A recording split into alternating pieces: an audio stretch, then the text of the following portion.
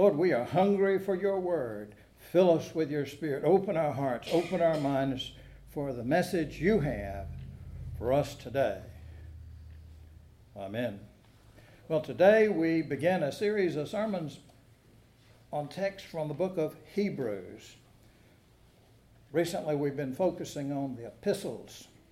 Those epistles can be a little tricky to find in the Bible, so the first part of the New Testament is kind of easy to remember. The Gospels, Matthew, Mark, Luke, and John, followed by Acts.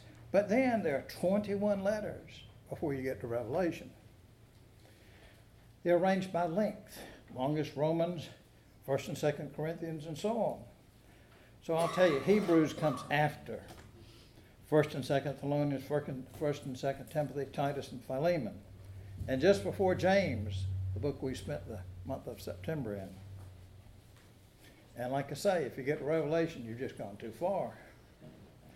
So, even though Hebrews is grouped with letters, it doesn't start like a typical New Testament letter. A typical letter would identify the writer and the target audience, kind of like, I, Paul, a layman, called to preach to the saints of Berea Presbyterian Church, blah, blah, blah. But Hebrews, it's less like a letter and really more like a sermon. A sermon to a church whose batteries were running low and needed recharging. So listen now for God's word for us from the first 4 verses in that first chapter of Hebrews and a few more verses in the 2nd chapter. Long ago, God spoke to our ancestors in many and various ways by the prophets. But in these last days, he has spoken to us by a Son, whom he appointed heir of all things, through whom he also created the worlds. He is the reflection of God's glory and the exact imprint of God's very being, and he sustains all things by his powerful word. When he had made purification for sins, he sat down at the right hand of the majesty on high, having become as much superior to angels as the name he has inherited is more excellent than theirs. Now jumping to the 2nd chapter, 5th verse. Now God did not subject the coming world about which we are speaking to angels, but someone has testified somewhere, I'll tell you it's the 8th Psalm, what are human beings that you are mindful of them, or mortals that you care for them? You have made them a little lower than the angels. You have crowned them with glory and honor, subjecting all things under their feet. Now, in subjecting all things to them, God left nothing outside their control. As it is, we do not yet see everything in subjection to them. But we do see Jesus, who for a little while was made lower than the angels, now crowned with glory and honor because of the suffering of death, so that by grace, the grace of God, he might taste death for everyone. It was fitting that God, or through whom all things exist, in bringing many children to glory, should make the pioneer of their salvation perfect through sufferings. For the one who sanctifies and those who are sanctified all have one Father. For this reason, Jesus is not ashamed to call them brothers and sisters, saying, I will proclaim your name to my brothers and sisters in the midst of the congregation. I will praise you. This is the word of the Lord. Thanks be to God. O Lord, may our thoughts and may my words be acceptable in your sight, our rock and our Redeemer. Amen. In the 3 decades, more than 30 years that I worked as a psychologist, if I told you, or if you told me you were receiving messages from your appliances, I would have introduced you to our agency psychiatrist, Dr. Nicholas Pediatakis, for some further evaluation. And If you told me that something on your wrist sent you email, well, I might have asked the doc, you got strong enough medication for this, or do we need to go over to Dorothea Dix? But things have changed. And this little device on my wrist, you may have one yourself, a Fitbit. It can and does send me emails once in a while. They all say pretty much the same thing. Your flex battery is low. Charge your battery as soon as possible. Then it goes on to explain how. Remove your tracker from the wristband, okay? Clean the contacts. There it is. For instructions, refer to our article online. Connect the charging cable to the available USB port on your computer. Slide your flex tracker into the charging cable so the LEDs face you. And that's it. Then there are 5, when it's all charged up, 5 little lights go blinky, blinky, and you can take it off, put it back on, and see if it can count your steps. Now, I'll tell you the secret about the Fitbit.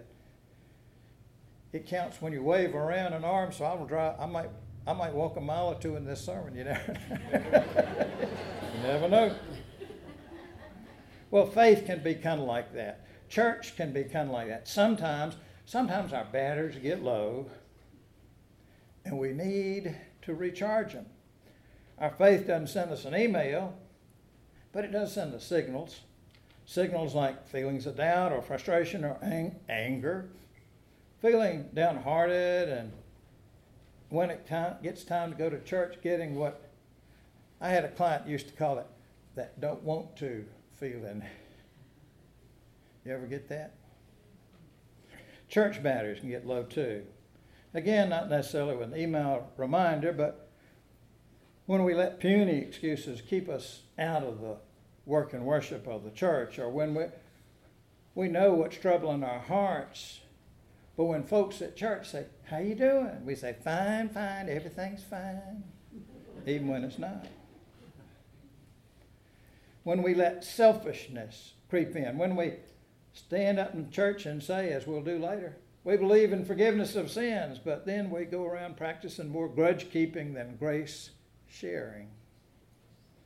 When we figure, I've done my part, it's somebody else's turn to do for the church.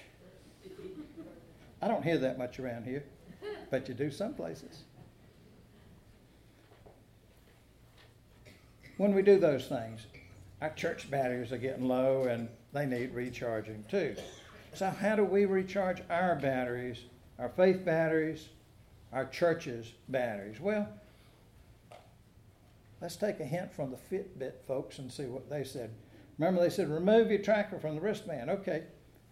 First, you got to stop running. You got to stop walking. You got to stand still.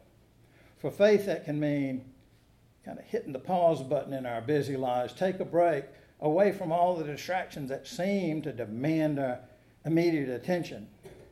What's that latest thing on Facebook? Oh, so many distractions. For the church, that can mean pausing to kind of take stock and ask questions about what we're doing and why we're doing them. There's a real fancy word for things that we put a lot of time and energy to that don't really matter. Adiaphora. Try working that in a sentence this week. Adiaphora. It's things that Scripture doesn't explicitly forbid or allow, for that matter. For example, the Bible does not say we should have church at 11 o'clock on Sunday morning. It does say we should gather together on a regular basis. And most of us were raised going to church at 11 o'clock Sunday morning. So we like that tradition. But there's nothing wrong with those other churches that hold worship some other times. I'm just saying we need to be clear about what's most important and what's not important. When I started here, one of the fellows said, "Oh, y'all are right down the road from the golf course. Could I wear my golf togs?" And I said, "Yeah, but you got to leave your cleats outside or you'll answer to the lady that takes care of this carpet." what you're wearing is not so important. It's that you're here that's important. Sociologists define a ritual as a behavior that once had a meaning, but that meaning's been forgotten. We need to remember not just what to do, but why we're doing it. Sometimes that means we need to stop our busyness, stand still a moment, and take stock. The book of Hebrews is another one of those Bible books where we don't really know who wrote it. For a long time they attributed it to Paul. It's his 14th letter. But as one scholar said, there are no good reasons to believe he wrote it and a lot of good reasons to believe he didn't. Some think it may have been written by a fellow named Apollos. He's mentioned in the book of Acts. In the 18th chapter of Acts, Apollos was described this way. He was an eloquent man, well versed in the scriptures.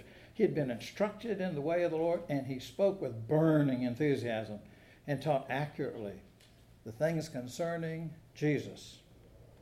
Hebrews may or may not have been written by Apollos, but we know it was written by someone with burning enthusiasm, who knew the scripture, who knew Jesus, and we know that he wrote it to a church that had grown weary, to Christians whose batteries needed recharging. So the second thing that Fitbit told us was to clean the charging contacts on your Flex and refer to this article if you don't know how. Well, we don't find our instructions in some PDF online, but we do have the good book written by people inspired by God, guided by God in writing it. Yeah, some of the Bible, some of it is really straightforward, really clear. You know, don't murder, don't steal, and so on. That's fairly straightforward. But a lot of it takes some study, some knowledge of the time and the customs back then when it was written, and some thoughtful reflection about how it applies to our lives today.